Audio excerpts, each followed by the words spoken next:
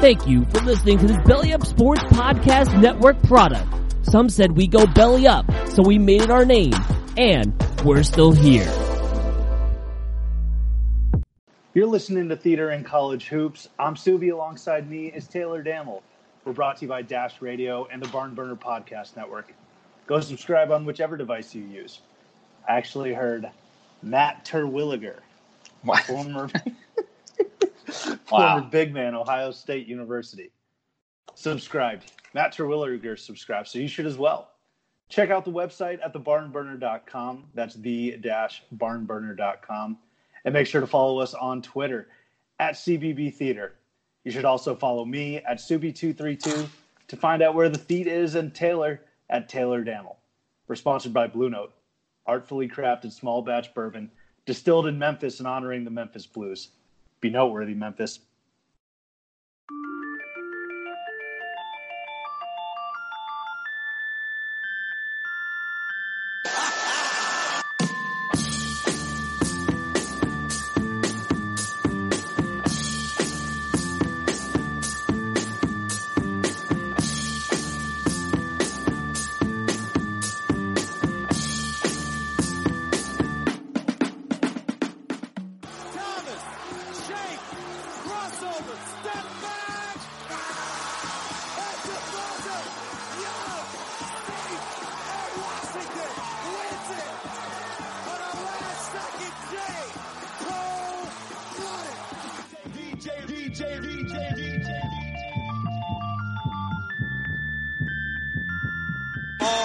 Eight to shoot. Paul, the runner!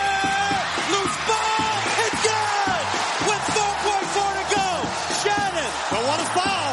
Shannon from the corner! And it's over! Gonzaga! The flipper still fits!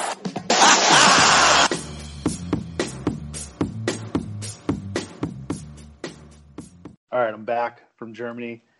I'm fatter. I'm bloated. I'm probably still hungover. My ass just continues to jiggle. You look great, though.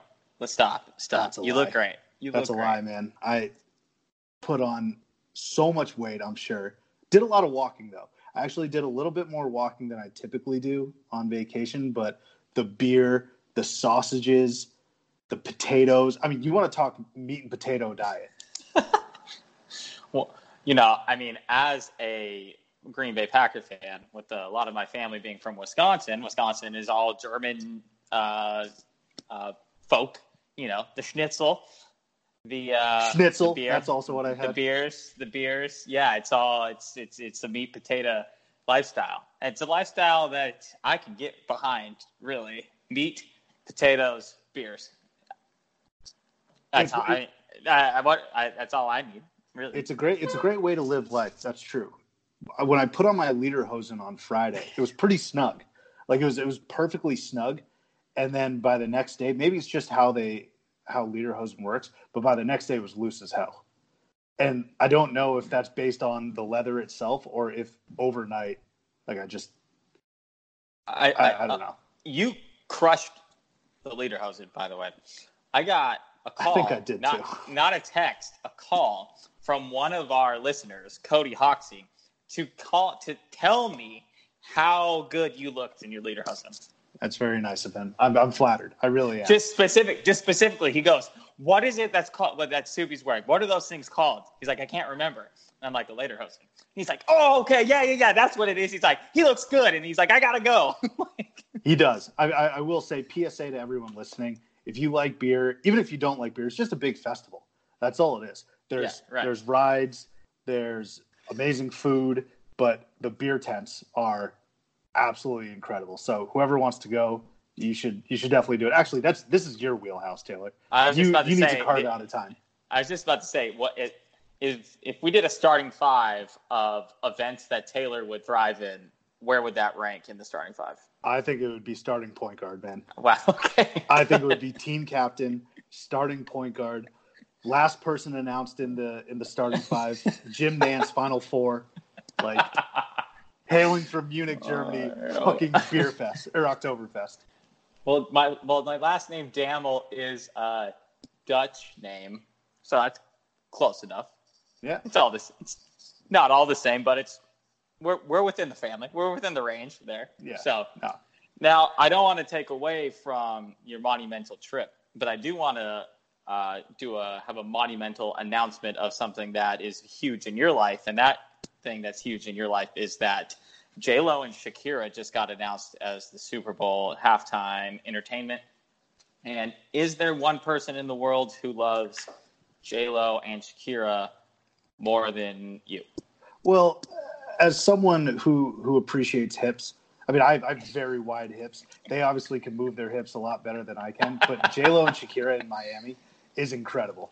I mean, we are truly, truly blessed for the 2nd of February, the Super Bowl. It's going to be an absolute blast. Now, all they need to do to tie a bow on this thing is bring out Pitbull. I mean, it's got to be automatic. It's automatic. It's got to be automatic. See, I don't want to get my hopes up because whether it's announced that they bring out Pitbull or if they pull a Missy Elliott with Katy Perry when she surprised everyone, I don't care. He needs to be on the stage, though. He is literally Mr. 305. He has an album titled Miami. Money is a major issue. But he needs to be out there. My only fear for this is that they do Pitbull like they did Andre 3000 in Atlanta last year.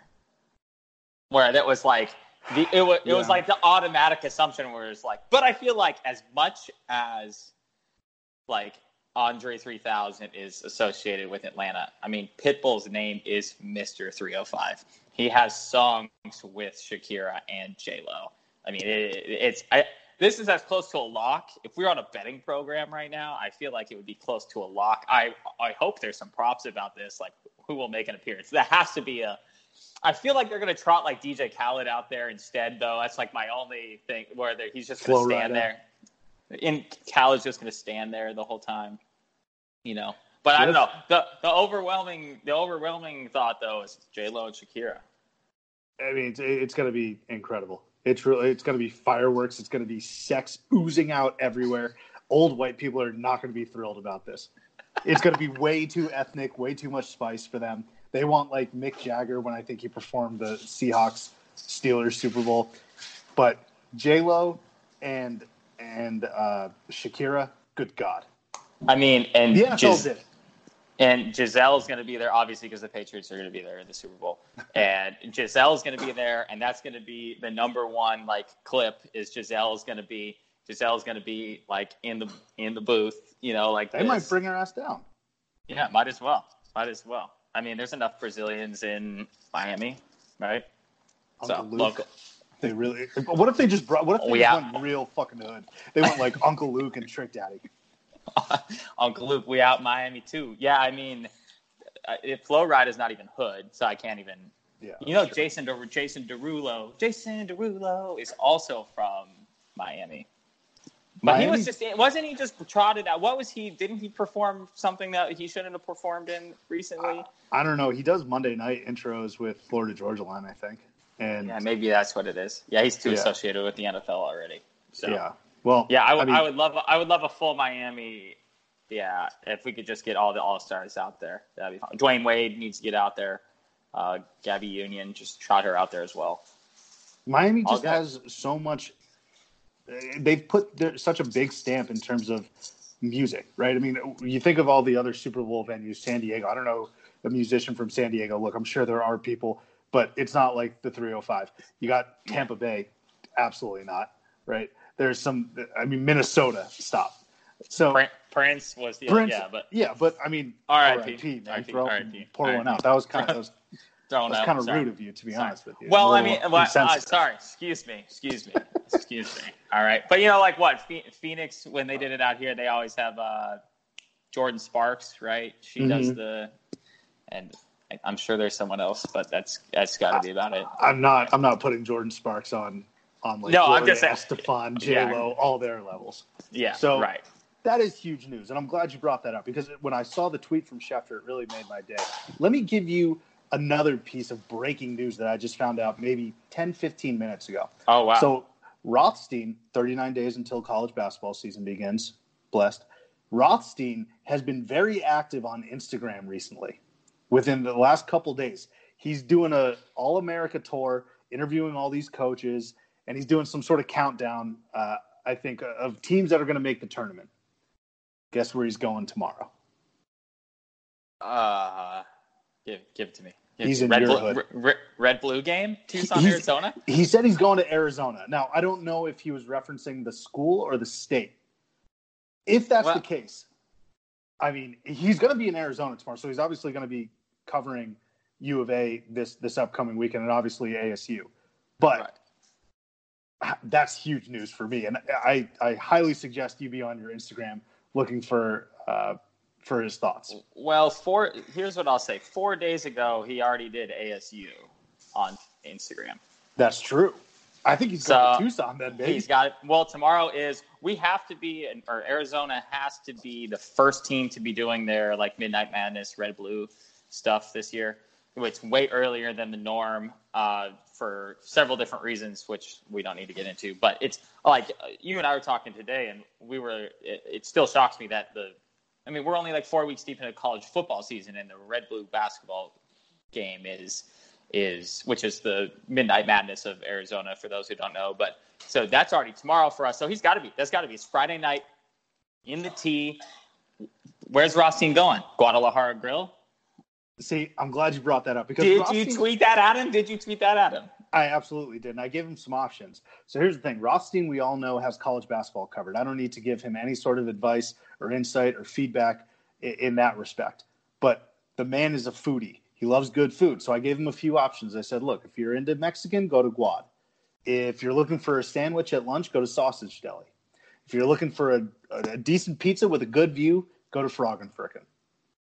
These are all plugs that I think I should be charging those 3 restaurants for. Could you imagine if he goes to Frog and he's crushing a pheasant pizza and without us? Like, this is... It'd be the biggest missed opportunity of my life. Let's get you on a flight. Tonight. Okay, let's get you down here. We'll roll down there. No problem. Yeah, it looks like I'm going through his story right now. He's at Michigan today. So, I mean, it's got to be, if he already did the ASU thing, he's not going to do another ASU thing. Well, so it's got to be Michigan. Or it's got to be Arizona. My only reservation is that he might drop in to Hurley's practice or something. But in terms of covering and saying something about a particular team, it's going to be U of A. Hey, maybe you know what? Maybe he just shuns ASU, goes straight to Dan Marley, goes to GCU. Oh, that would actually be great. If he's flying in today, maybe he comes up and maybe he says, maybe daps everybody up on the way out on Saturday, unless he's flying straight to Tucson instead of up through here. I don't know, So I'm pumped about it, though. I didn't even know this, and I'm so glad you brought this up. But I'm going to be on Twitter, on Instagram, any type of social media I can find to figure out where this national treasure is at, especially which restaurant he goes to. Well, so during free agency in basketball, people will literally track flights, like flight numbers from, oh, shit, there was a flight from Toronto to Los Angeles. Kawhi must be on that plane. Yes. That's what I want to do with Rothstein. Right. Can I just put now that he's got Instagram and is putting stories up, we think we can narrow these things down a little more. I need way more instant gratification than that. I need to know he was in the airport when I saw his story, and when he said that, I need to know his destination. Okay. So big news there. 39 days, like we had mentioned, until college basketball season, and it's already heating up. The news is already heating up. Not the most positive news for some. I personally don't give a shit. But a lot of sanctions and a lot of trouble looming for some programs. The axe came down on Georgia Tech today. So Georgia Tech banned from the postseason for the 2019-2020 season. And let me just get this out of the way. The head coach for Georgia Tech is Josh Pastner, former Arizona basketball player, also assistant coach, NCAA champion with Arizona basketball, but also with this podcast or with this program, a Memphis guy. So I'm not necessarily sure the Memphis guys like Josh Pastner either. So there's definitely no love lost with Memphis and Josh Pastner. So Josh Pastner in a bit of shit here for Georgia Tech. Now, a lot of people, including myself, were very reactionary in saying that, big whoop. They're not going to the NCAA tournament. They weren't going regardless. But this is a postseason ban. So no NIT, no CBI, absolutely nothing for Georgia Tech, and that's where it just starts. Let me just go down the laundry list of items, and then I'll get your thoughts on this. Including a postseason ban, they have 4 years of probation. On top of that, a fine of $5,000 plus 2% of the men's basketball program budget, a reduction of one scholarship during each year of probation, so that's 4 at the very least, and then a plethora of recruiting restrictions. And so Jeff Goodman, and I don't know how accurate this is, but what he had tweeted was apparently Jarrett Jack, former Georgia Tech Yellow Jacket, took Wendell Carter during his recruiting visit to the titty bar. Now, the big question here is, which titty bar did they go to? It is actually a huge question. It's got to be a name. Well, was it Magic City? On a Monday. Was it on a Monday? That's the follow-up question. These are the things we need to ask. You're in Atlanta, where the players play, yeah, and they do riding things like every day. And I mean, yeah, if you got to show them what they do in Georgia Tech. Now, I don't think a lot of Georgia Tech students are out of the script club often compared to maybe other schools in Georgia. You know, I'm just telling, they're not buzzing around the club, if I may. And the other thing is, as you brought up in our pre-show chat here, Wendell Carter was never going to Georgia Tech. He wasn't going to go be the next Derek Favors down there, you know. Like I guess. But so I would say, good on Wendell Carter for just getting the most out of it. He's like, hey, you know what? I'm going to go to A. We're going to go to Magic City on a Monday, and that's what I'm going to do at 17. Yeah, and I'm going to get the most out of my trip. But I would say there's got to be more to it than this, though. Right. In terms of, yeah.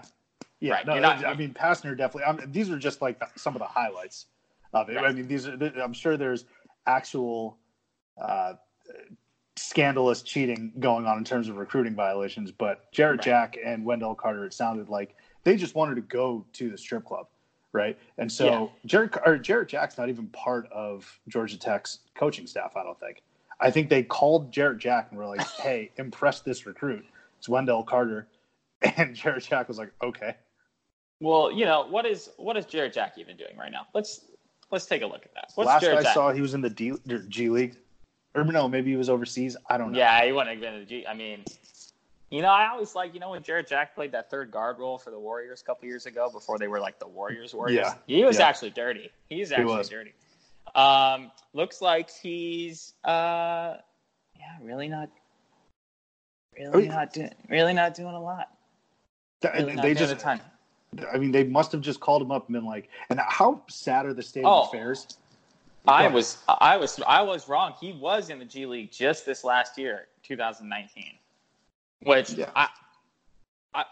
if you're, how old is he? He's 35 years old. Why would you want to play in the G League? Just hang it up, or go to the Big Three in Sioux Falls, South Dakota. Like, just go to Joe Johnson. Literally just got a contract because he played in the Big Three. That's a much better way to do it. I don't know if maybe he got signed and someone was like, well, he sprained his MCL as well. Maybe he's, well, I guess this would have happened 2 years ago when these violations would have happened, because Wendell Carter's been in the NBA was this his rookie year this last year? No, this was his second year. Yeah, so this would have been, okay, so he would have been playing for the New Orleans Pelicans at the time. Quick trip over to the A, quick. Right. That makes a lot of sense. But how sad are the state of affairs for Georgia Tech, where you got to call upon Jarrett Jack, who's hug for him. He's still playing in the league, but Jarrett Jack was last relevant in terms of college basketball, in 2004 when they went to the national title game. I mean, Georgia Tech is a far cry from where they were 15 years ago. Yeah. And I mean, it should be bigger news, but it's not, because they stink. Nobody cares. Well, in like everything, it kind of their state of their whole athletic program kind of sucks right now. Their football team is garbage now after they got rid of Paul Johnson. But I'm doing a little research here, and really I should get someone should pay me for this type of research, because I'm going through the New Orleans Pelicans schedule. And on Wednesday, January 17th of that year is when they played the Atlanta Hawks. Wow. That's some good sleuthing. I'm not saying. I'm just saying. Do you have a calendar up? Do we know if that was a Monday? Because if it was, I mean, that was the date. Wow. I'll work on that here. Yeah. Just give me some time here. That's fine. It's just, I mean, what Georgia Tech getting the absolute hammer today, and it's not a great look for the ACC. It's definitely not a good look for Josh Pastner, who's had allegations sort of plaguing him his entire coaching career, his head coaching career. It was the same at Memphis. He got out of that mess, and now he's doing the same at Georgia Tech. And we say this about Sean Miller in Arizona and these other teams that are kind of in the quagmire and sort of under the microscope. It's a great word. And you say, it. Look, thank you. If you're gonna cheat, like, get me some W's, man. Get me some tournament wins. Do something. Do something. How are you going to be cheating, get a postseason ban, and have absolutely nothing to show for it? Georgia Tech, like I said, has not been relevant for 15 fucking years. They've had two like really good players come through their or three, I should say. Okay, so you got Derek Favors, and this is since the national title game. Derek Favors, Amon Shumpert, and Josh Okogie. Am I missing anyone else? I mean, and those are kind of stretches. No. That's 100% all it. There's, so and that's what I guess the whole thing is here is just like you said. If you're not getting anything out of this, I just don't understand why even risk it if you're not getting anything out of it. You know, like, well, maybe we'll just be the regular middle of the pack guys who follow the rules and never get in trouble. Well, at least we're not going to get in trouble and fuck ourselves for no reason. Now you've been cheating the whole time and you've got nothing out of it. Was not on a Monday. It was on a Wednesday night, by the way, which I'm sure is still just fine as well. Maybe they were in town prior to that Wednesday. Yeah, could have been. So, no, I think I don't know if I'd necessarily go as far as say it's a bad look for the ACC. I mean, it's not a good look, right? It'd be a bad look for the ACC if it was North Carolina or even like NC State or even one of the other teams, because I think if you're a Georgia Tech person or fan, I guess maybe this might be a little hypocritical to the statement I just said, but I guess if you're a fan, you could at least be like, well, we had to keep up with the 17 other good teams in the ACC somehow, so we had to start taking kids to Magic City. And that's the only way we knew how, down here in the A. And it seems like Wendell Carter is just the recruit that is impossible to please. So, I mean, he was never going to go to Georgia Tech, as we pretty much can assume. He just got and I think they gave him $300 to spend at the strip club. I mean, that's a lot for an adult, like, just to work in a 9 to 5. Is that a lot at Magic? Is that a lot at Magic City though? Maybe not at Magic City, but as a 17-year-old, right? Who is probably. I mean, and the other thing is he's never going to go to a strip club better than that. Well, and my thought would be like, if you're going to already give him money, who cares? Fucking give him $10,000. Like, what does it matter? You're gonna get in trouble for no matter what. You know, it's like, no wonder he didn't come there. He probably was like, wow, really? You guys are gonna give me $300? What about bottle service? What did I get? Someone get some chicken wings here at Magic City and like one dance. That's what you're gonna give me? Like Coach K's bringing strippers to the dorms or whatever, and you're gonna give me $300 and like drop me off at Magic City with Jared Jack? With Jared Jack. But that's the thing. I mean, it goes again to him being a tough recruit to please, because wasn't he pissed at Coach K for like yelling at his mom or something? Yeah, he was mad during that recruiting process. It sounds like Wendell Carter just played everyone. He said, "Look, I'm going to go to Georgia Tech to go to the strip club. I'm going to go to Duke to potentially win a national title and get my name to a top 5 pick." I think he played it very well, and then he just burned everyone else. He said, "Screw you guys." Right. So Wendell Carter is from Atlanta as well. So that's neither here nor there, I guess. But that's probably why he at least went on this recruiting trip, because he was already there. Because it's not like I'm picking Georgia Tech as like the one school I'm going to go to. You know, we've talked about this before. Like, what are the schools you would go to as like to have your fun recruitment, right? Yeah. Like Miami, Arizona, Michigan, whatever. Some of the bigger fun schools, whatever. Nobody's like, hey, you know what?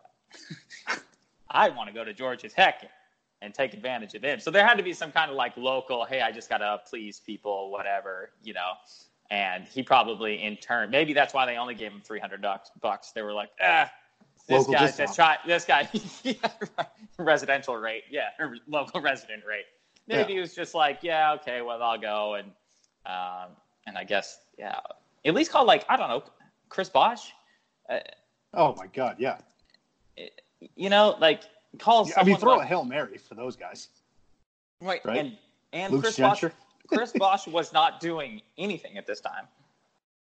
He's been retired he's out of the for league years now. So it's like, at least get Chris Bosh to Magic City. Could you imagine like being at Magic City and like you just watch these two walk in? I just wonder what the whole, because you know, it's one thing if you're like, all right, you're with your boys, everybody's like 21, whatever. Like Jared Jack's 35 or 33 at this time, and Wendell Carter's like 17. Well, and so what are we talking? What is the interaction that's going on this whole time? Here's my question too. Obviously, Wendell Carter was a stud coming out of high school, but Atlanta's a huge city, so I'm wondering who's more recognizable: the guy that took Georgia Tech to the Final Four, or an up and coming stud like Wendell Carter. Like Jared Jack and Wendell Carter walk into the bar, who gets dapped up more? God, I don't know. Are there that many people that are recognizing Jared Jack? That's what I'm wondering. Yeah, I don't know, because at least Wendell Carter's 7 foot tall, where you could be like, that's got to be a basketball player, you know. Right. So I didn't realize this, and maybe we should have known this a little more, but apparently the story first came out in March, and then that's where it was rumored to be identified that this is what was going to happen. And so, and then obviously this is what happened now at the end. But yeah, the $300 thing is just the funniest thing that probably of this whole deal to me. I just think it's got to be hilarious. Like, was it in hundreds? Was it in ones? There's so many questions that I would have about this situation. And then I guess the number one question would be is, where did you think this was going to get you? I guess it's like I said, it was like, so where did you, if you've got big Atlanta boosters who went to Georgia Tech and all they could scrum up was Jared Jack has made probably $30 million in his NBA career. He couldn't have at least brought a G to the club. Like, come on. The whole thing just seems so poorly planned. Like, I think they just said, "Hey, Jarrett, here's $300. Take this number 1, number 2 recruit out to the strip club."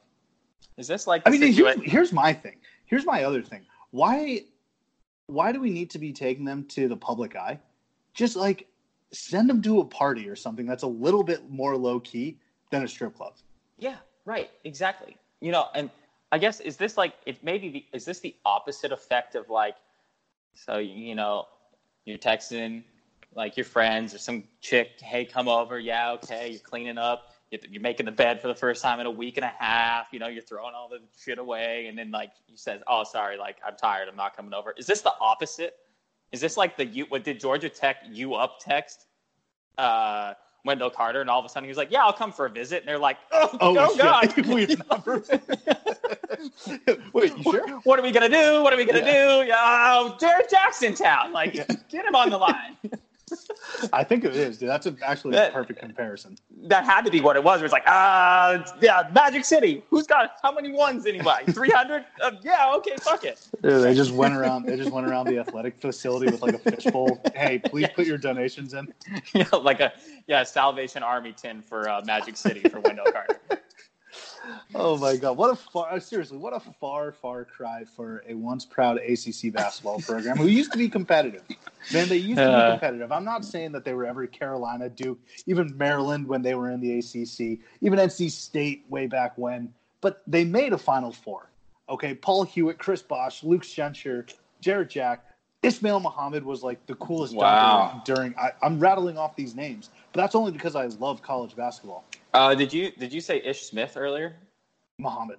No. Didn't Ish Smith go to Georgia Tech? He went to Wake Forest. Oh, Wake, whatever. Yeah, the other gold. Black and gold. Yeah. Well, you know what I hate about Georgia Tech? Since we brought the colors up, I hate that their colors are the darkest of navy blues in the whole world. Sorry, not and black. Gold. Well, no, I know that's the problem because it's like if there's one thing that anyone should know about me, it's that my number one pet peeve in life is combining black and navy blue because it just clashes, right? Like, let's not get into that argument because that's a whole TED Talk for me. And so I hate that that's their colors because of that issue. This is completely aside from anything. I just wanted to make sure that my thoughts on that got out. So. No, since we're on the topic, actually, I wanted to bring this up. Georgia Tech, for the longest time, used to have Russell Athletic as their athletic. Like, they made their jerseys. I wouldn't even wear Russell Athletic, dude. not even like ironically, not like a starter jacket is kind of like a funny thing to wear, The second you enter the gym, people laugh at you. Even like champion stuff is like funny now. Yeah. Or like, they sell it at Urban Outfitters for like edgy, like post-teens, but at least that's funny. Nobody's ever worn Russell and been like, this isn't even cool in like an ironic way. Yeah. It's ridiculous. Right. So Georgia Tech postseason ban. And this was a lot of people are saying, look, this is finally some action happening from the NCAA. And that's kind of what I've been waiting for is if I'm just in allegations, because the past 2 years, all we've heard are, oh, this is coming. It's like a volcano that's about to erupt, but it just doesn't ever happen. And so this is the first time in all of this that it's actually happened. It seems like you're laughing about something. Hold on. I'm interrupting you. Okay, so this was a year before that I thought it was. So it was in 16, not 17. Jarrett Jack did play for the Atlanta Hawks. This is all coming together now. Jarrett Jack played for the Atlanta Hawks in 16. And this is a key point in the article that I'm reading from the Washington Post here. And it says, okay, the NBA player, Jarrett Jack, invited the recruit and a Georgia Tech team member to his home and then got them into the strip club without paying a cover. Oh, my God. And then gave them $300 each. Oh, the fact that we had to include the got them into the strip club without paying a cover because he was good. We were good with everybody. Yeah, so they recognize Jarrett Jack then. That's the answer to your question. That is just the funniest thing in the world. Like that Georgia Tech, in a lot of ways, like the $300, honestly, is something that happens a lot in the world of the NCAA because there's a lot of impermissible stuff that goes on. Oh, here, we gave this guy a little money, this guy a lot of little money, whatever. And so it's kind of a slap on the wrist. It's like a level like 19 violation, whatever, especially at a couple $100. If we dove deep enough into the like the depths of why they got in trouble, I'm going to guess there's at least a 1% chance that the fact that they got into the strip club for free boosted this up from like a lower level to just even one higher. And I think that actually replaced what I said earlier. That is the funniest thing about this. The reason why this is so funny also is because, like I said, I mean, Georgia Tech they just seem like bumbling idiots during this whole thing. At least Louisville, like, it was calculated. They won a national title out of it. And I mean, it was hysterical also because of Pitino's affair in the bathroom. Fine. But Georgia Tech just seems like they completely fumbled this from the start. And because nobody cares about Georgia Tech basketball, because this really doesn't have an impact on their season, this upcoming season at least. Future, yeah, for sure. Right. Who knows? I mean, a basketball team can turn around just like that if you get the right coach and you get the right recruits in, right? But for the short term, this is just – it's kind of hysterical. Was bumbling a play on the Yellow Jackets? Wow, it wasn't, but I'm glad you caught that. The same way that my buzzing around the clubs was a play on the Yellow Jackets earlier. We're sharp today. We're sharp today. So Georgia Tech screwed, but onto a bigger – yeah, I mean, whatever. Onto a bigger fish, though. While I was in Germany, I was trying to check my phone during downtime as much as possible, and I'm seeing that Bill Self is in some trouble. Finally. What's the issue going on there? Well, so you and I have been talking about this on the show, off the show for months. And that is that, our alma mater, Arizona, has been the poster boy for all this FBI bullshit. Well, this whole time I've been harping to pretty much anyone who would listen to me, not unlike any other sports topic that I like to discuss. And that is that, they got Kansas already. They got the proof. The thing about all the other schools that were involved in the FBI trial is let's take Arizona for example. A lot of what put Arizona in this situation didn't make sense. Why would an Adidas school, or why would Adidas be paying an Arizona recruit or an Arizona person to go to this Nike school that with a different age? The Adidas connection never made sense to me, because it's why would an Adidas person be paying a Nike school person to whatever? That didn't make any sense to me. But we had text messages from Bill Self to recruits that were hey, yeah, what kind of car do you want? Shit like that. But we'd listen to TV every day, and Dickie V would be oh my God, fuck, let's just burn down Old Main on U of A and start again. And I'm the news today is that Bill Self has text messages that are out in the open to players. And so I always thought it was weird where it was why are we not focusing on one of the – Kansas is obviously a bigger program than Arizona. Kansas is the fourth biggest college basketball program in the country. So why are we not harping on them more? And so maybe it's a classic case of what the media is telling us isn't always what's going on. So here we go today. The NCAA has been working on this the whole time, clearly. So, and now they've got 9 months to respond to these allegations, and these are level 1. So take whatever just happened to Georgia Tech, and you're looking at Bill Self. Someone today, and maybe it was Bill Plaschke, someone on Around the Horn was predicting that Bill Self was going to be done at Kansas because of this. I don't think that's true, but those are the type of ramifications we're looking at for the recruiting violations that Kansas has been alleged of at this point. Right. So here's my take on it. If I'm a Kansas fan, I don't give a shit. I'm not worrying at all because, again, over the course of these past 2 years, it's just been the boogeyman. And we open up the closet, no one's there. Look under the bed, nobody's there. Unless you're Georgia Tech, everyone's pretty much gotten away unscathed. Yeah. Right?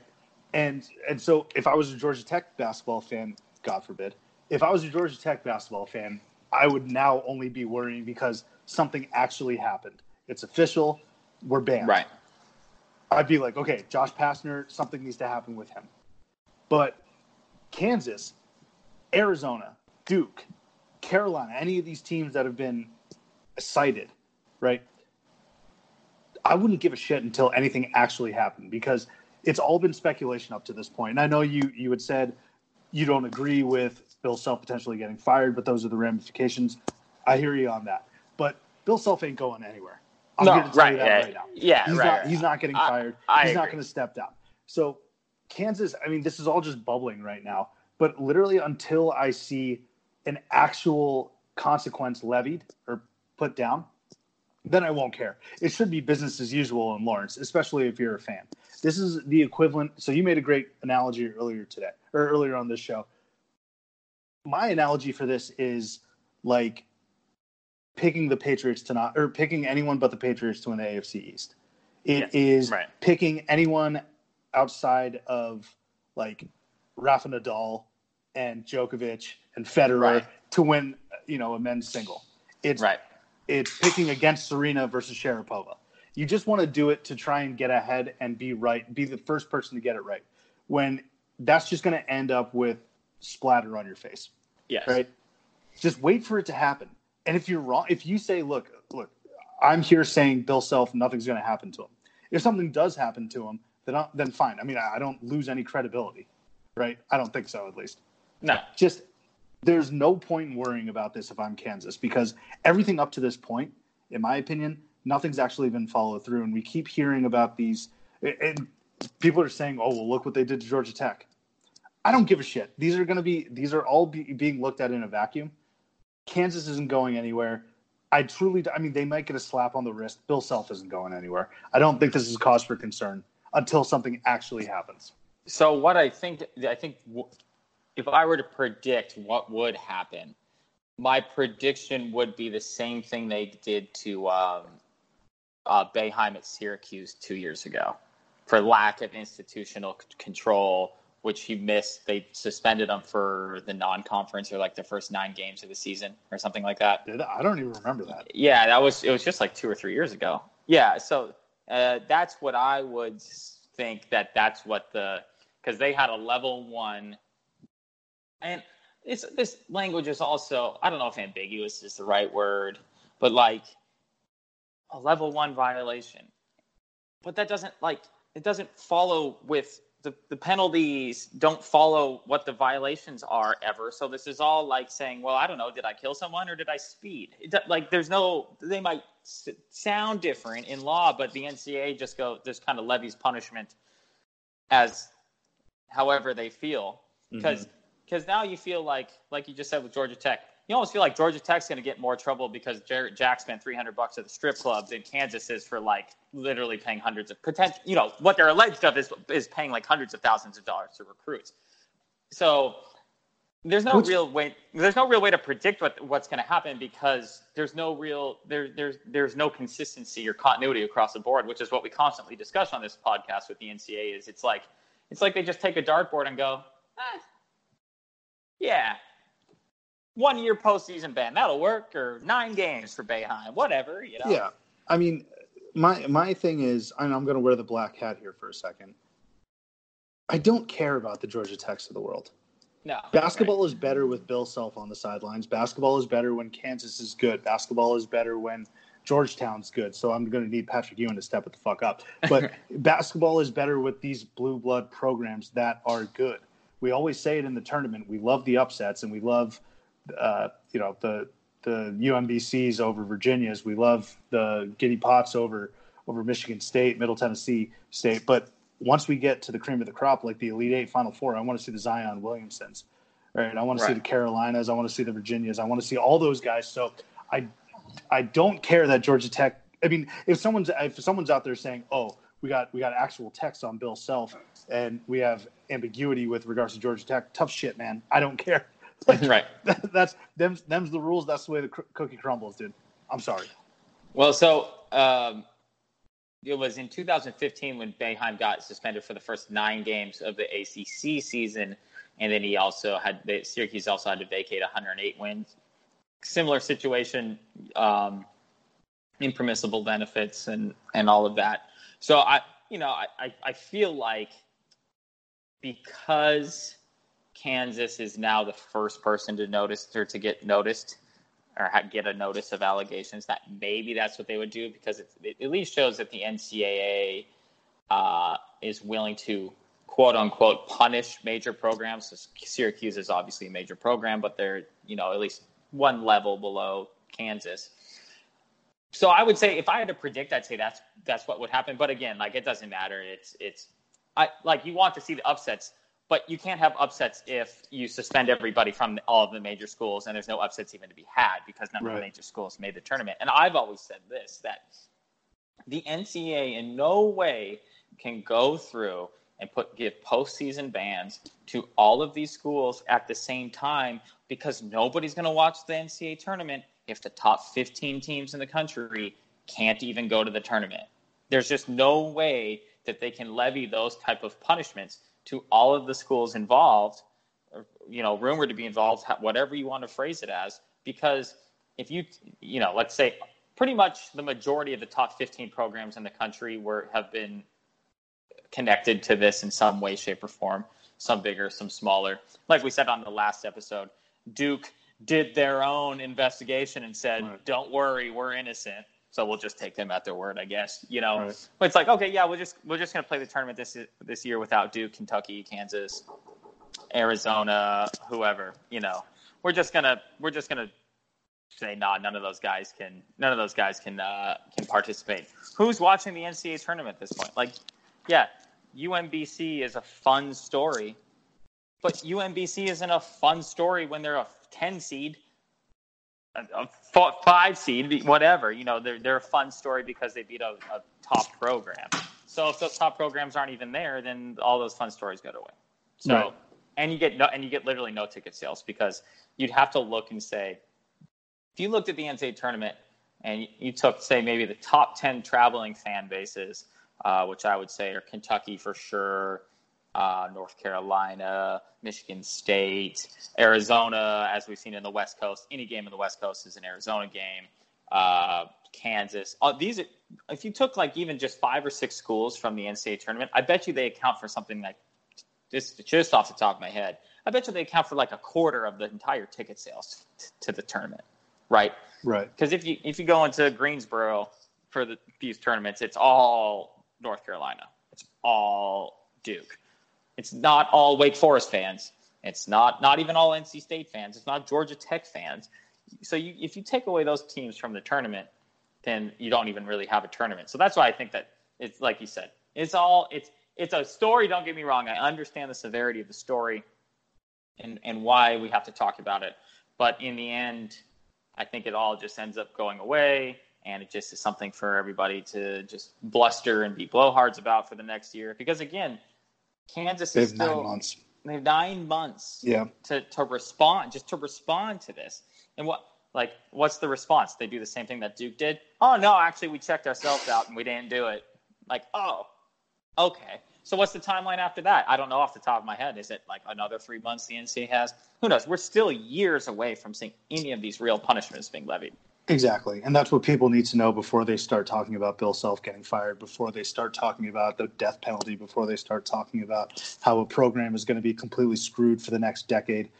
This is such a slog. It's going to be such an incredibly slow-moving process. What I will say, though, real quick about Kansas is they pretty much lead the country in getting these big-time recruits, and then they just, don't play once the season begins because of some sort of violation. You think of Billy Preston, Sheck Diallo. I'm sure I'm missing a few others, but those are big-time names, big-time recruits. D'Souza, Sylvia, thank you. He's 35 years old now, still hasn't even stepped foot in Allen Fieldhouse.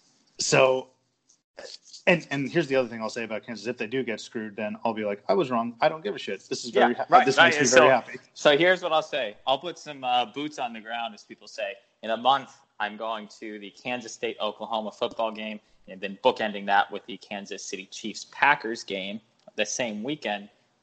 My mother, Shell Dammel, shout out, she has a conference in Lawrence the next day on Monday, thinking about taking her out there to check out Allen Fieldhouse and maybe asking Bill Self some questions if I have the opportunity. So we'll table this because I might have some answers in maybe a month from today.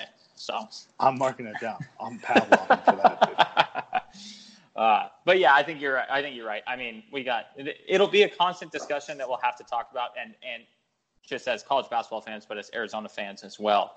I'm sure we're going to get roped into this work because it doesn't seem like anybody's ignoring the fact that Arizona was the poster boy of this, because all the articles and things that I've read so far, schools like Kansas and Arizona, even though my own personal bias is when it was just Arizona, it was just Arizona. We didn't really say shit about Bill Self. But now it's Bill Self and Arizona. Whatever. I'm sure we'll still have to deal with it. It's going to be annoying as hell. Nothing's going to change because all the good recruits that all these schools gets are one and done.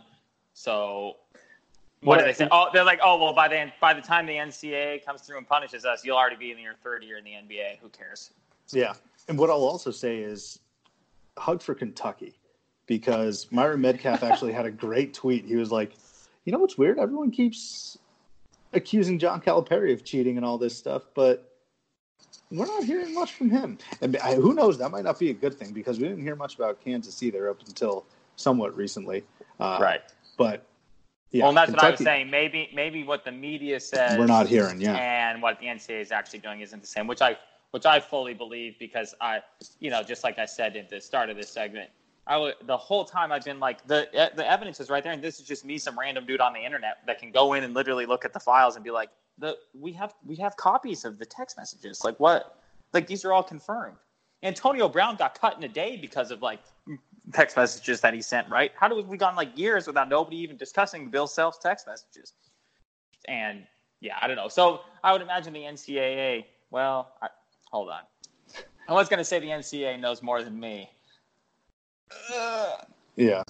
So I mean, they have the ability to know more than me, but what they do with it, I guess we'll just have to see. I just have fatigue in terms of speculation, so I'm just going to wait for something to actually drop, then I'll react. No point in trying to be proactive about it.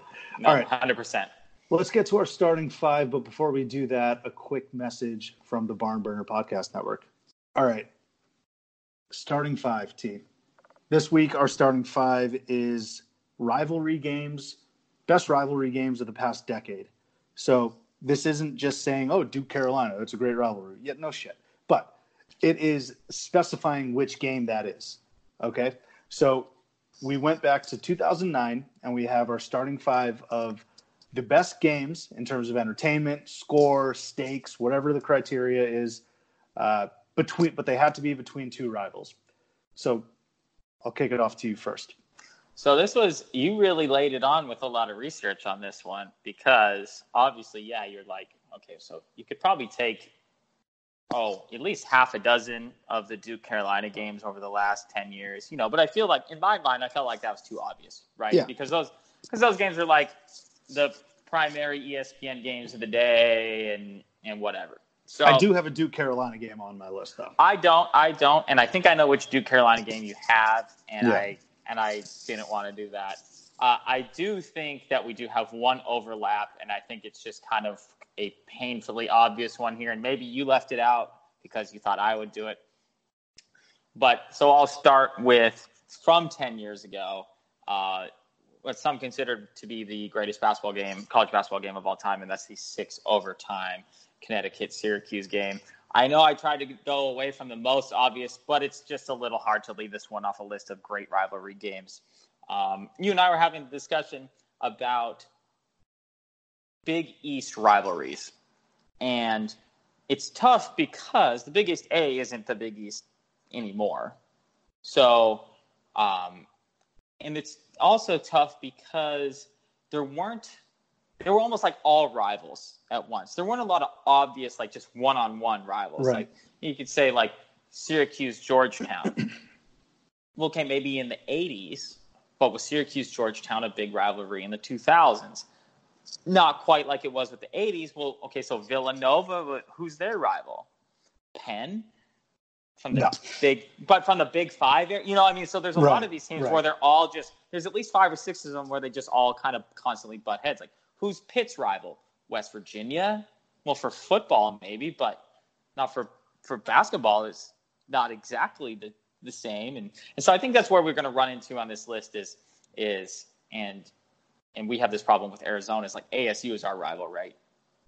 But UCLA is our basketball rival. I don't have an Arizona UCLA game on here. I'm just saying like that's a prime example of like, I don't consider ASU a basketball rival. I consider them our local rival 100% for everything else. But for basketball, it's a little different. So anyway, 2009 Connecticut-Syracuse game, 6 overtime, 127-117. Syracuse came out on top. It was a Big East tournament quarterfinals. And it's got to be the best. Yeah, it's got to be one of the top 10 basketball games, top 5 basketball games of all time. Didn't end until 1:22 a.m. And I think I tried to also stay away from conference tournament games and whatnot, but that's also hard to do because the stakes being high is kind of what also makes a rivalry game. Right. Devendorf jumping on the scorers table after the third overtime because he thought he won it and then it got waved off. And yeah, just one of the greatest games of all time, and I think probably the most obvious one of this list. So that's got to go. I'd be remiss if I didn't put that on the list. The number 2 game I have, and this is where I get into that what is a rivalry type of discussion. So, Subi, who is Kansas's basketball rival? First one that comes to mind, Kansas State, Texas. Is it a Big 12 team? Yeah. It's a Big 12 team. Oklahoma is what Oklahoma. If you look at the teams in the Big 12 with the most basketball success, Kansas is obviously number 1, but is Oklahoma number 2? It's not technically. They've made a Final Four. Yeah, and then they had those teams in the early 2000s that were really good, or early 90s that were good as well. So my number 2 game was number 1 Kansas beating number 2 Oklahoma in 2016. The Buddy Hield teams, 109-106 in triple overtime. That's a game. Good call. Yeah. So that one was tough because, like I said, do we consider it a rival? Do we not? And I think Kansas is one of those interesting schools that, there's obviously rivalries they have, but I don't think one is completely obvious. And so we're actually going to get into this discussion even more in 2 more games. Well, but I think that's because they just have run the Big 12 with an iron fist. They just kill teams every single year. So it's tough. It's tough to have any sort of rivalry if there's no back and forth. They literally win the conference every single year. Well, I think there's a debate in the same way that's like, okay, so who's Kentucky's true rival? Louisville? Oh, 100%. But they don't play up until either them or Florida. It's either them or Florida. Maybe Tennessee. And Florida, it's like Tennessee. It's like, okay. Louisville, they didn't play for a number of years in there, so it's kind of hard to maintain that rivalry when there's no games that are actually happening. So, like you said, Kansas, they've run the Big 12 for a long time, and Oklahoma's kind of the only one that's given them a lot of pushback over at a number of different times. Like even the Kevin Durant Texas teams didn't really do anything. So that game, the number 1, that was easily the biggest game of that time period. It was the first 1 versus 2 matchup in Big 12 history.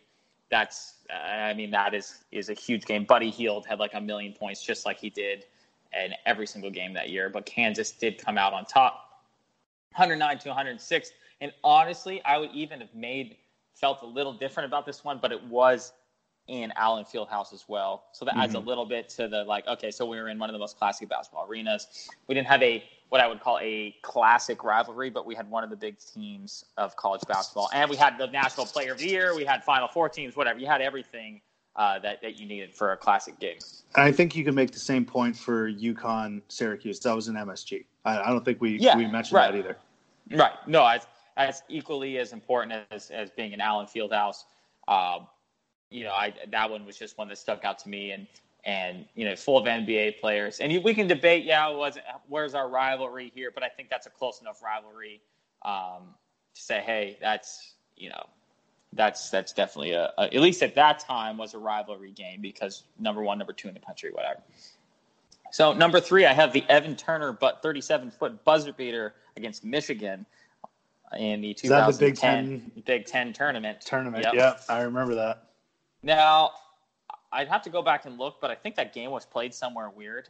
I think it was in Indianapolis, wasn't it? Was it in Indy? Okay, maybe it was in Indianapolis. I thought so that's not weird then. Yeah, but they used to, but now it's all over the place. I mean, that was 2010 though. It was 2010, right? Yeah. So in that game, Evan Turner scored 18 against rival Michigan. Now that's an obvious rivalry, with no real debate on that one. He scored 18, leading Ohio State over Michigan. And the big one on that is that Evan Turner, like I said, hit a 37-foot buzzer beater, kind of off balance, kind of, I don't know, one-handed, but, you know, it wasn't anything from 37 feet. It's not like the cleanest look you've ever gotten in your life. No. Yeah. So that was in 2010. Big one. That one was, they won 69-68. It was in Indianapolis. And obviously you remember that game. I'm sure anyone that listens to this podcast probably remembers that game as well. Shout out to Travis Church, our local Ohio State fan, listener of the podcast as well.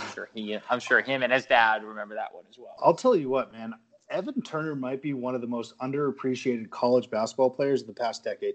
People don't realize how fucking good he truly was because everyone thinks of him, oh yeah, he's the number 2 overall pick. He's been a journeyman a little bit in the NBA. He was amazing at Ohio State. Won the Player of the Year. I feel like people don't give him enough credit when we rank some of the great college basketball. People rank D'Angelo Russell above him when it comes to Ohio State studs. He was a legit National Player of the Year candidate. No, he won it. He won. Or did he? He won. Yeah. He won the Naismith that year. Yeah. Oh shit! Well then, I'm yeah. pretty sure. Even me, who's literally like did the research for this game. Yeah, I guess I'm even underappreciating Evan Turner. And you know, I don't want to say that I was a monster fan of Evan Turner, but I didn't think he was necessarily going to be like a dope NBA player. And he's not a dope NBA player, but he stuck it out in the NBA. I mean, sure. I mean, he's made a nice living in the league.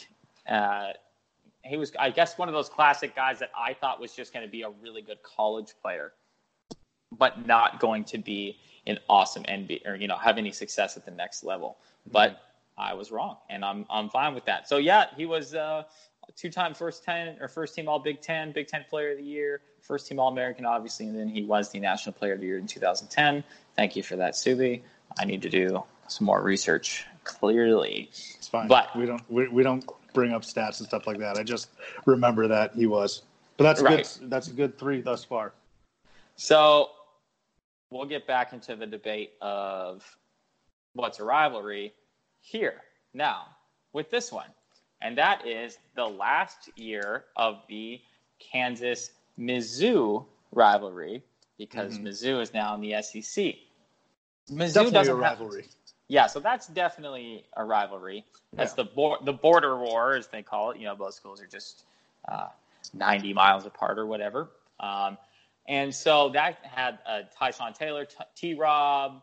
But that Missouri team, if you remember that 2012 Missouri team, they came into Lawrence ranked number 3 in the country. So this was number 3, number 4. Kansas comes back from 19 down to beat Mizzou in the in overtime. Or yeah, Kansas comes back from 19 down to beat Mizzou in overtime, and then also in that game they took the Big 12 conference from Mizzou that season. And I remember that game specifically because that was the year, and we were at U of A at this time doing a radio show there, and that was the year I was convinced that Kansas wasn't going to win the Big 12. I was convinced that was finally going to be the year it was all going to come crashing down. And they're down 19 against Mizzou. Mizzou's going to win the conference what do we always say about teams when they are able to kill Kansas, when they are able to put their foot on their throat? Do they ever do it? Ever? No. Okay. Except for last year. Last year they did. But Kansas just like really wasn't good last year. I mean, they were good, but right. If they didn't do it last year, it was just never going to happen. It just wasn't going to happen, right? Right. But was this also the Mizzou team with Frank Haith and like the Pressey brothers? Yeah, both Presseys, Kim English, Marcus Denman was the leading scorer on that team. Yes. Was this? I think this then was also the season where they lost to Norfolk State. Yes. In the tournament. Jeez. Mm-hmm. Good God. That is a premonition if I've ever seen one. Yeah, T-Rob, our boy, not our boy, Jeff Withy, Elijah Johnson, Tyshawn Taylor, Travis Relaford. I mean, I looked at that roster, and even I look back now, and I'm like, God, really? Nobody else? Nobody else could have taken the team, could have taken a conference from them? I mean, Chase Keehan. This is a great pick, Taylor, because two programs went complete opposite ways from this game. Yes. Kansas wins the Big 12 and then goes to the national title game. Mizzou loses in the first round of Norfolk State and Kyle O'Quinn. Yeah. Connor Teehan, excuse me, not Chase Teehan. But yes, I mean, he played 37 minutes that night. And nobody could have beat Kansas that year in the conference. You know, Travis Relaford is out here playing 34 minutes a night, going 1 of 7 from the field, and nobody can beat them. Well, that was when Kansas had this rotation of white guys. It was like a 3 or 4 year span where they had Connor Teehan and then Tyrell Reed and then Brady Morningstar, not in that chronological order, but it was those three guys. I remember that. Yeah. So, yeah, that was it. And it wasn't an obvious game that popped up to me when we first brought this up for doing this, but in doing a little research, I was like, oh, yeah, I remember that game. Because I was like, I'm sure we could go back on Twitter and find my tweets and be like, yeah, it's finally going to happen, But alas, it didn't. And, you just had another 3-4 game. Couple of reasons that this also was a big impact. Like you said, the teams went opposite directions after this. It was a number 3 versus number 4 in Allen Fieldhouse. And almost more importantly than all of this is it's the last time that obvious rivals, Missouri and Kansas, have played. Right. So that's a big one. And then for the number 4, we have Xavier Cincinnati from 2009, which I think, in my mind, is a really underrated rivalry. These teams fucking hate each other. These coaches hate each other. Everybody about this rivalry just hates each other. This game had players like Lance Stevenson in it, Tu Holloway, Jordan Crawford, Mark Lyons. Shout out Mark Lyons. Just a classic backyard brawl, or what do they call it there? The crosstown shootout. Right. So this wasn't the brawl game was. Oh, it wasn't. Not this one. Okay. No, that was actually way more because that was the first thing that came to mind when I was thinking of this too. Was I was like, oh, that brawl game has to be a part of this rivalry chat, but that game came a lot more recently. I can't remember off the top of my head which one when it did, and that game wasn't even particularly close, which I also didn't necessarily remember off the top of my head. But I know Lance Stevenson hit a big bucket late. The game ended in overtime, and that's just a game that I remember because for multiple reasons. Tu Holloway and Jordan Crawford balled out in that game. I think Tu Holloway had hit some free throws to send the game to overtime. And then that, you also had great Gus Johnson calls from Xavier making the tournament with Jordan Crawford and Tu Holloway. So that deserved a special place in my heart. So yeah, I think that is not only obviously we're just looking for games on this list, but that one was also an underrated rivalry in college basketball that we just don't talk about a lot. Absolutely. Good 5. Great 5. You dug in deep to the conference games. I like that in the regular season. So first and foremost, I'm going to start with Syracuse versus UConn. That was our overlap, 6 overtime game. Yeah, impossible not to put it. Yeah, right. Rivalries in the Big East, Madison Square Garden, Big East tournament. One little nugget about this game. I remember I went to go play basketball. I was freshman year at Arizona, and I went to go play basketball down at the Rec. And we had a pretty long run. I'm talking like 2 hours and 15 minutes maybe. And I went to come home just to check, Sports Center, who won the game, still going on. And I was like, holy shit, this is amazing, because I was able to watch maybe a half or 3/4 of that basketball game, go play myself, come back at the perfect time. And so that game is forever seared in my memory. Like you had mentioned, probably one of the top 10 basketball games of all time between two historic rivals. And people don't realize that. I think Syracuse, their main rival is Georgetown, but UConn and Syracuse hate each other as well. So yes. I had to have that one as well. You mentioned Cincinnati and Xavier. I have Cincinnati and Xavier also, except I'm referencing the fight game. Okay. So when you had said that, that's fine. When you had said that, I was like, wait a minute. I'm surprised he got this one too, because this fight game, you're right, was not very close. It was in Xavier, I believe, Mark Lyons was part of that fight. Yes, you're right. And you had name dropped a lot of really good players between the two in terms of two. I didn't though. I'm gonna be honest with you. My computer froze here for a second, and I needed to bring up the Cincinnati roster, and I want you to go through the Cincinnati roster because the names on that Cincinnati roster are unbelievable. The only person worth mentioning on that Cincinnati roster is Yancey Gates. Yes. Thank you. Yancey Gates was throwing haymakers during that brawl. I'm talking like end someone's like fucking walking ability haymakers. I'm talking like Malice in the Palace type haymakers. Yancey, that game was wild. And I agree with you that it is an incredibly underrated rivalry between two Cincinnati schools. My brother-in-law, who's probably going to listen to this, Patrick, he's from Dayton, Ohio, and he says he tries to claim that either Dayton and Xavier or Dayton and Cincinnati are bigger rivals than Cincy Xavier. I'm like, no, dude. No, I don't believe you. I don't care that you're from the area. That's just not true. Okay? I've never seen this type of brawl before. And again, it's between two incredible rivals, but the game had nothing to do with it. The atmosphere really didn't have anything to do with it. An absolute brawl broke out. We haven't seen that amongst rivals in quite some time. And, this is the other thing I hate when people cover it like, oh, this is an unfortunate situation. Obviously, if someone gets physically harmed, yeah, it could be an unfortunate situation, but I think everyone was all right. Everyone seemed to be just dusted off, but it was crazy. So one thing I remember about that specific game, and let me mention some of the other people that were a part of that, by the way. Sean Kilpatrick. Yancey Gates, as you said. Actually, Yancey Gates could have been a big one. Could have been one of our previous starting fives where NFL players or football players that we would watch. Yancey Gates could have been a part of that. Damn, that's true.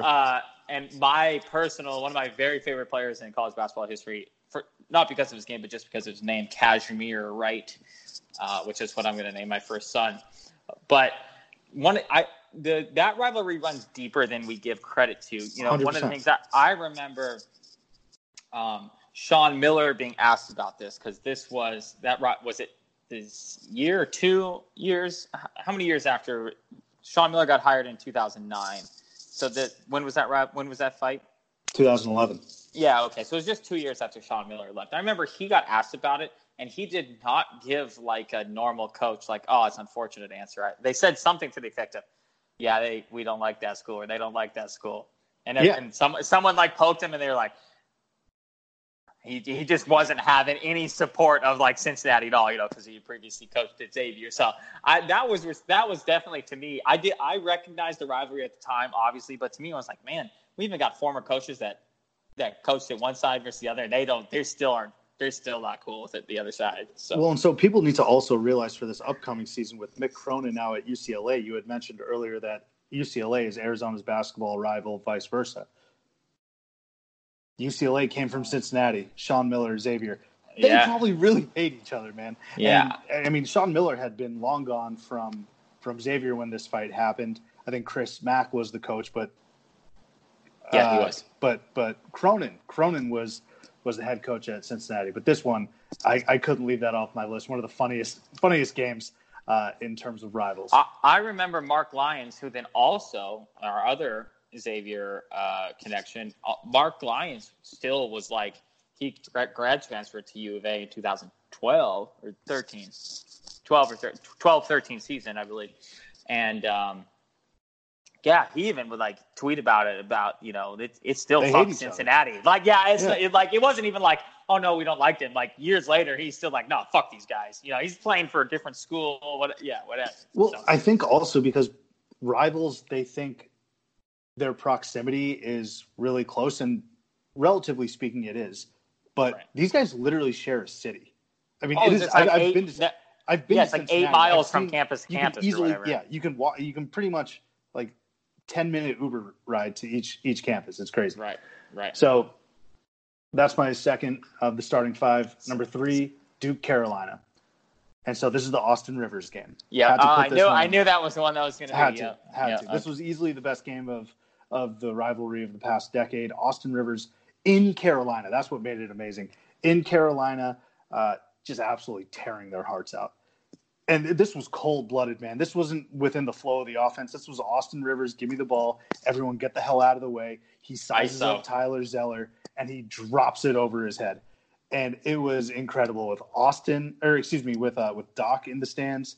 And then Dan Schulman on the call. That was incredible. Dan Schulman is integral to these big-time games and these crazy finishes. And so Duke Carolina, I've always said, is the best college rivalry in sports. Right. It's above Ohio State, Michigan football. It's above Kentucky, Louisville. It's above, any other football rivalry that you want to think of. Clearly the class of rivalries in basketball. Duke Carolina serves every single game. Something crazy happens or it's a good game. I mean, think about it last year. It wasn't all that great, but Zion blew his shoe out within the first 15 seconds against Carolina. And they actually had a great game in the conference tournament as well in the semifinals. Mm-hmm. So these are, and the thing that makes it great is that these are perennially top 5 teams every single time that they match up, at least top 10 with national title aspirations. Yeah, right. They both won national championships in the last 5 years. When did Duke win their last one? 15? Or 10? With Jones. Maybe the last one. Yeah, right. But obviously Carolina was just a couple of years ago as well. And that's the thing. And I think you bring up a good point there where I think a lot of people, including our good friend Chris Jason, would tell us that probably Ohio State, Michigan football is the biggest rivalry in the country. And at this point, Michigan can't beat them. As it currently stands, it's not. It's not. I would argue it's number 2. It's number 2. I'll give it number 2. But it's at this point, it's not number 1 because Ohio State is, I'm looking this up right now. They've won 7 in a row, and Michigan beat them in 2011 and 2003.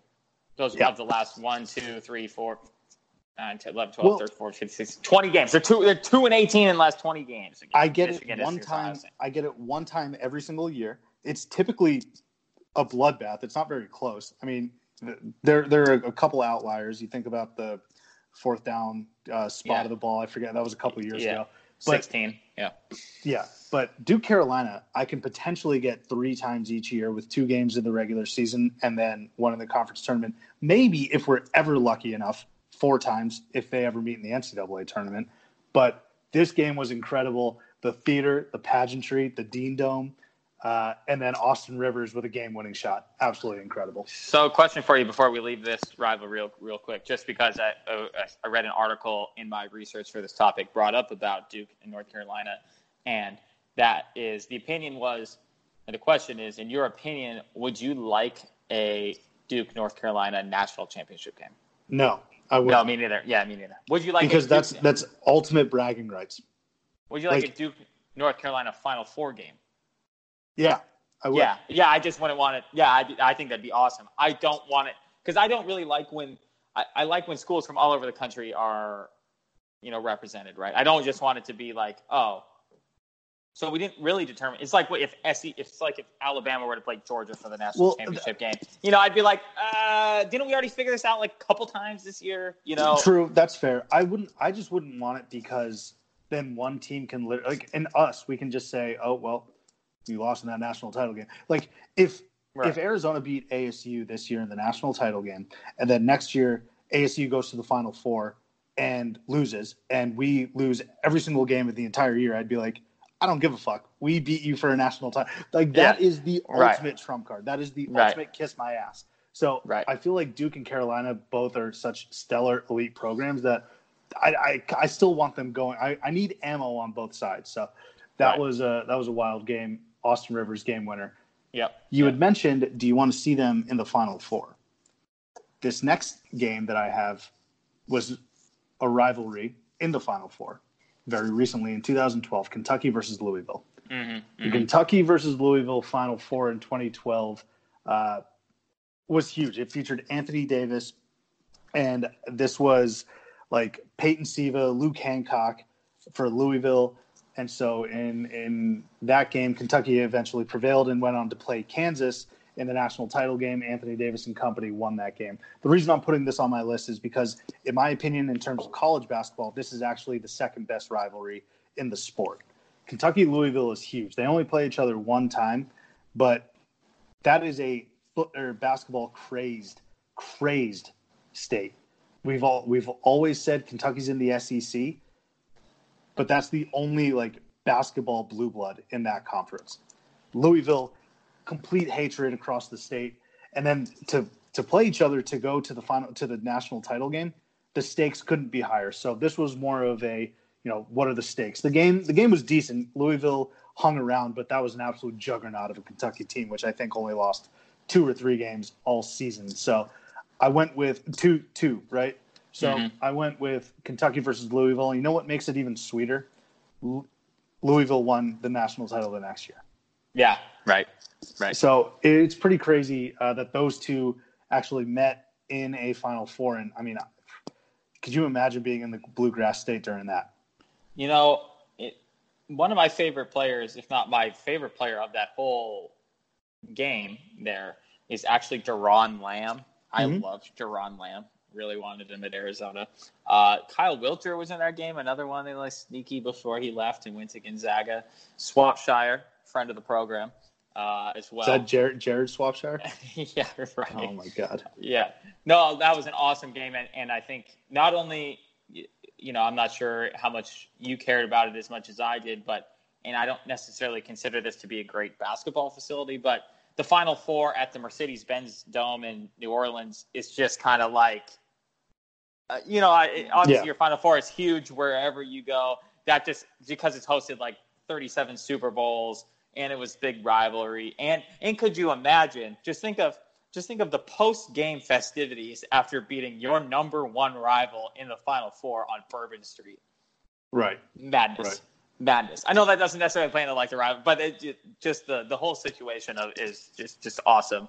If you're Kentucky, right? But that's the best part about this whole thing is that all Louisville had to do was wait a year and then they won a national title. Right. So exactly. in my comparison, I said that ASU lost in that Final Four and we only won a title. Both of those teams won titles. Yeah. Back-to-back years. Right. So that's a great one. Here's my last one, and it involves Kentucky again at Indiana. Okay. So you consider that a rival? Okay. Because I wasn't sure that I was considering that a rival. I'm counting them as rivals. 2 of the most historic, greatest college basketball. I mean, you think college basketball arenas. You think of Alumni Hall. You think of Rupp Arena, right? You think of the players that have come through. You think of the coaches that have gone through. Kentucky, Indiana, and they haven't played since this game, I don't think. Which is a huge point of contention for Indiana, I think, because Kentucky won't schedule them. Which I don't blame them. Why should Kentucky schedule Indiana? They kind of stink. And they hadn't played like before that for a long time either, correct? But this was 2012. Okay, because Anthony Davis was on that team. Right. So that was half of their losses. This Indiana game. So it's either Assembly Hall or Alumni Hall. I think Assembly. Thank you. So Kentucky at Indiana. This is the Christian Watford shot, and this was better, in my opinion, than the Austin Rivers game winner because there was a lot of build-up. There was so much build-up with the Austin Rivers thing, and I don't know, for some people that could be for you, but for me, Indiana had to rush the ball down the court, and they executed their play flawlessly. They actually set the blueprint for Villanova's game-winning national title shot by Chris Jenkins by Archie Diacono coming down the court, passing to a trailing Chris Jenkins, and Archie Diacono sort of setting a screen with his ass. That's what happened in this Indiana game. Came down the court, gave it to Christian Watford, and he stroked. It did not hit rim, barely hit the net. It was the most pure sounding shot. And what made it even cooler was, again, Schulman on the call. He just lets out the most orgasmic, yes. He just goes, yes. Schulman on the call. And then the Assembly Hall erupts. And the crowd just we also, here's the other thing. We critique a lot of court rushes. This was one of the best court rushes I've ever seen. I think it was probably the best. I think it's the GOAT of court rushes. I think maybe 2 or 3 seconds, the whole court was red. It's probably my favorite non-Arizona basketball game of all time. College basketball game, of all time. It was incredible. and I don't like these schools. I don't even have a lot of, I mean, I've got at least some respect for Kentucky. I don't really like Indiana. I didn't really like Tom Crean, really. But how can I forget Crean's reaction? His reaction. Crean just looked pissed. He was just like, he was about to go down and shake Calipari's hand, and he was just so overwhelmed, it looked like. Right. That so game, that was, it was, because that was what was supposed to be. What I liked about it was that was supposed to be announcing that that Indiana was back, right? And they were like kind of for a little bit. They actually have played since then in the tournament. Oh, that's right. That was 2016. That was like when Kentucky was ranked 8, or they were the 8 seed or something, right? Good call. So that is, that Christian Watford shot. It is one of my favorite college basketball highlights. One of my favorite, if not my favorite, non-Arizona basketball game of all time. Just the hype. I mean, there was a palpable amount of hype that was built up around that game, and I think a lot of games get built up to such a high level. And excuse me, I'm dumb. They did play another game after that, but it was in the like I said, it was in the tournament. Excuse me, but there was just so much hype. People lined up for days before that to get into this game. You have 2 of the top 6 or 7 most historic franchises schools in college basketball. And I just remember I can remember specifically, I was eating Round Table pizza.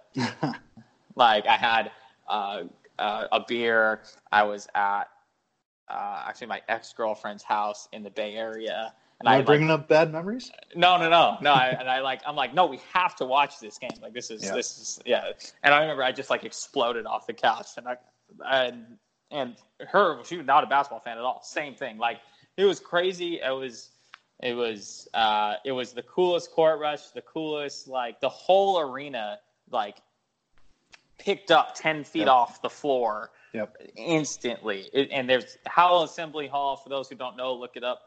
Assembly Hall it's Death Valley in basketball form. It is 2 like 45-degree angles on the side, and there's like 18,000 seats in the whole arena, and I would guess 15,000 of them are on the sides, and then there's another 1,500 on either side of it.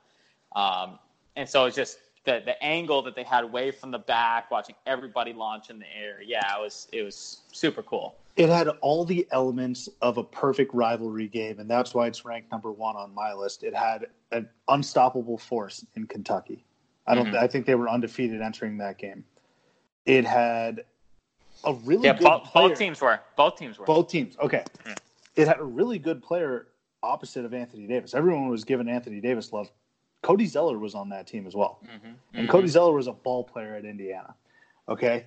It had this resurgence of Indiana. Like you had said, hey, are they back? This is going to be a program-defining win. It had Assembly Hall. It had a close game. It had a game-winning shot. It had Dan Schulman on the call. It had the court rush. It was one of the best games ever, and I could listen to that Dan Schulman call over and over again. I might have to after this game. Yeah. Well, dude, awesome. No, that's a great one. I didn't know where necessarily you lied on the Kentucky-Indiana basketball rivalry, so that was definitely one that I had considered. But I'm glad we only had one overlap. Yeah, pretty good. Well, so you know what I will also say?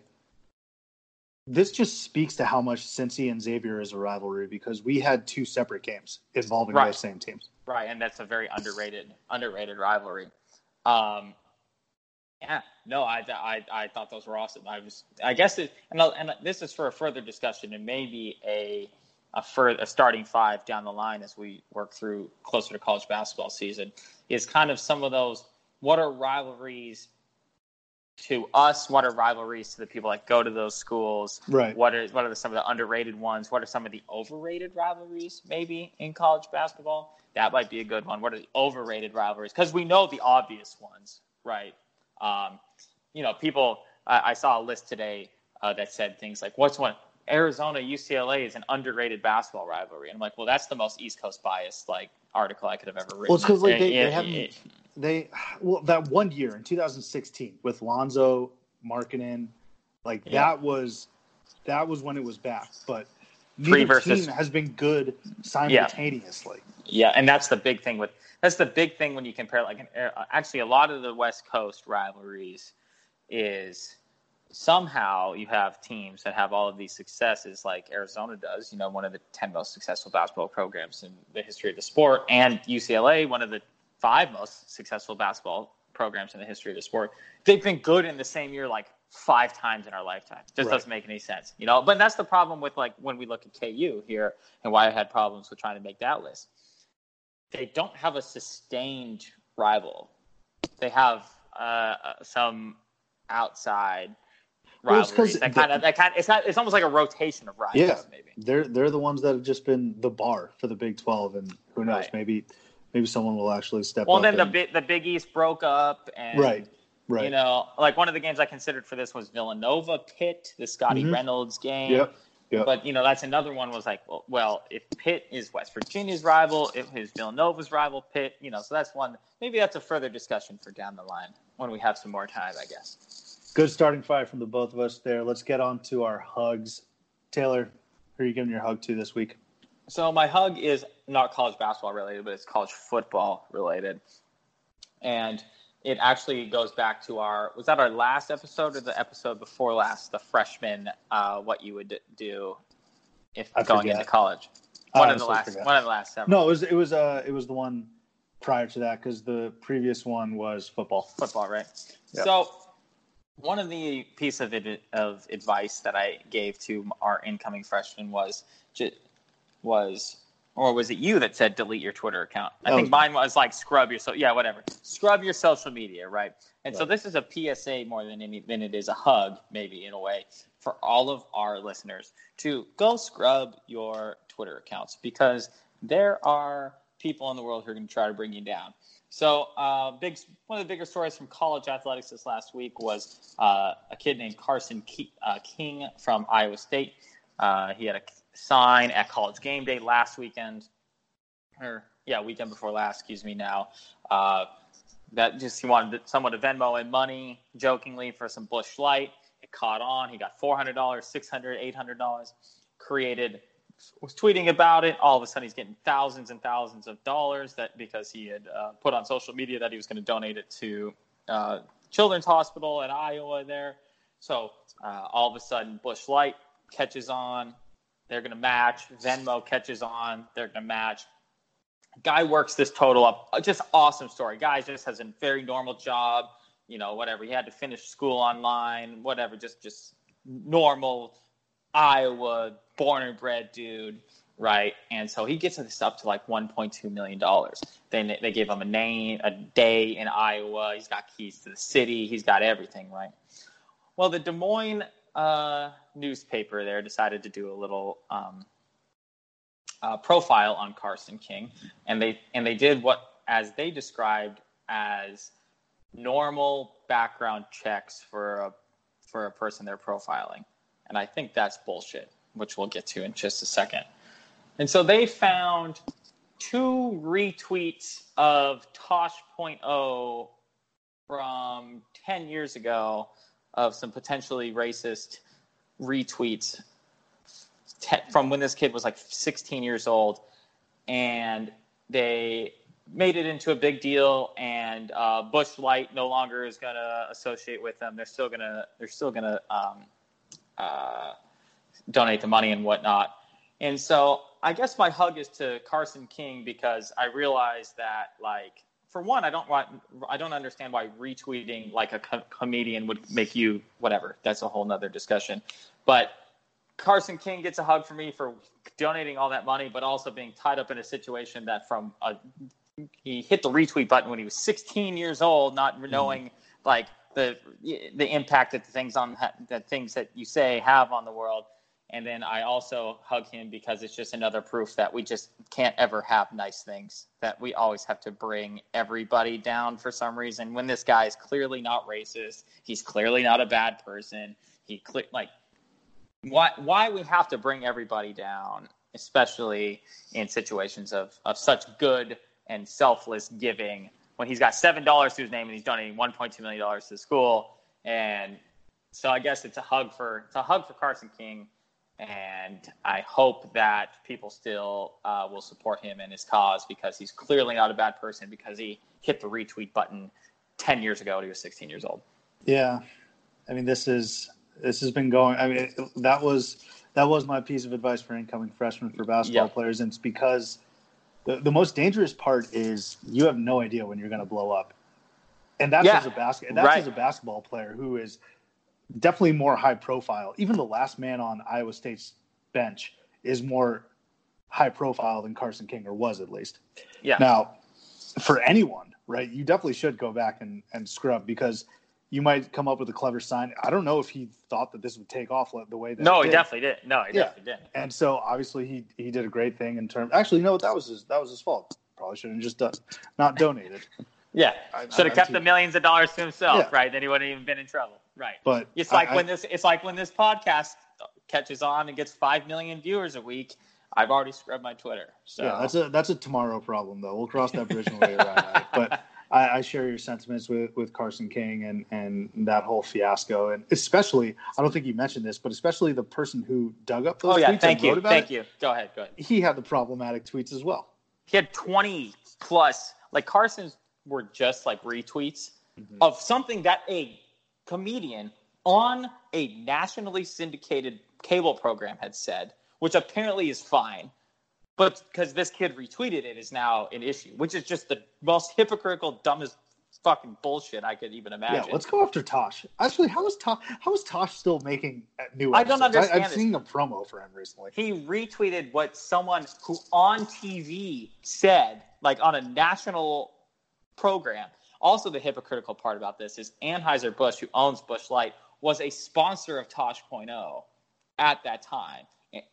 So, like, they were giving millions of dollars to Tosh.0. Yeah, the whole thing's just all convoluted bullshit. And then, so the reporter then they found, like, if you're a journalist, you 100% should be scrubbing everything. I would even say, if you got a job with a newspaper, delete your Twitter, just make a new one. Right? Like, you now have the platform. Nobody gives a shit about what you said before.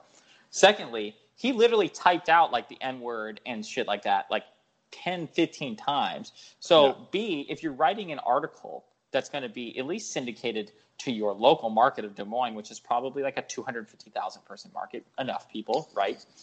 You should probably, like, if you're writing an article about someone's bad tweets, you should probably go back and like check out your own, maybe. That I can't imagine like that's our next starting five tips for those that are going to try and screw over a kid trying to do a good thing. And then number 3, I guess, is like that guy's career is over now too, because there's been so much backlash from Iowa State and Iowa fans and all of this stuff that he's like his Twitter. He deleted his Twitter. Yeah. The Des Moines or the Des Moines Register had to put out a thing to say, hey, we're investigating. If he would have just said, hey, Carson, like, yo, man, I found these tweets. If, like, we're going to put a story out on you, maybe you want to go back and, like, delete them or whatever before this comes to light. Then you do a little, we're good. This guy puts out an awesome story because Carson King is one of the most talked about he's a national figure, I guess, now. National figures right now. You put out a great article about him, and you use that in your repertoire as you move through the journalism world. Now, because you wanted like 5 seconds of like cancel culture fame, your whole career is over. Your whole career is over now. So it's kind of one of those. It's straight out of a scene of Parks and Rec. It's Joan it's Joan Calamezzo doing gotcha journalism on Leslie Knope, and I mean, obviously it didn't turn out as poorly as it did for these two, but hey, as long as the hospital got the money, we're all square. Sorry, that was a really long hug, and it actually turned into more of a shove at the end, but that's fine. That's fine. So that's fine. That was a hug. Let's hear your hug. Yeah, that was the type of hug that James Posey would give Celtics players before they went out in 2008, before they would get out on the court. Like, a lot of people do daps, and then the Russell Westbrook dance caught on, but James Posey in 2008, he would just give you this big old hug that would last for like 8 seconds. The lights were on already. Yeah, pretty much. I mean, the ball was tipped. It's like, James, get off me, man.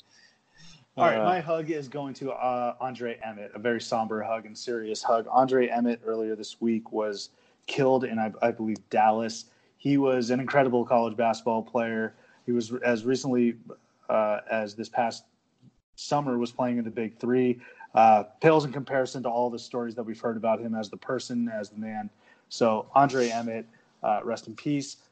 If you ask anyone from this Texas Tech basketball program, Chris Beard, Davide Moretti, you ask Jarrett Culver, it was guys like Andre Emmett that laid the foundation for them to go from kind of a laughingstock in the Big 12, nobody really caring about Texas Tech basketball, them being strictly a football school, to where we were last year in overtime away from winning a national championship. It was guys like Andre Emmett that laid the groundwork. He played for Bob Knight at Texas Tech. Truly a Texas basketball legend and a college basketball great. So rest in peace, hug for Andre Emmett. That's all we got this episode. I appreciate you listening. We will catch you next week. Yes, sir.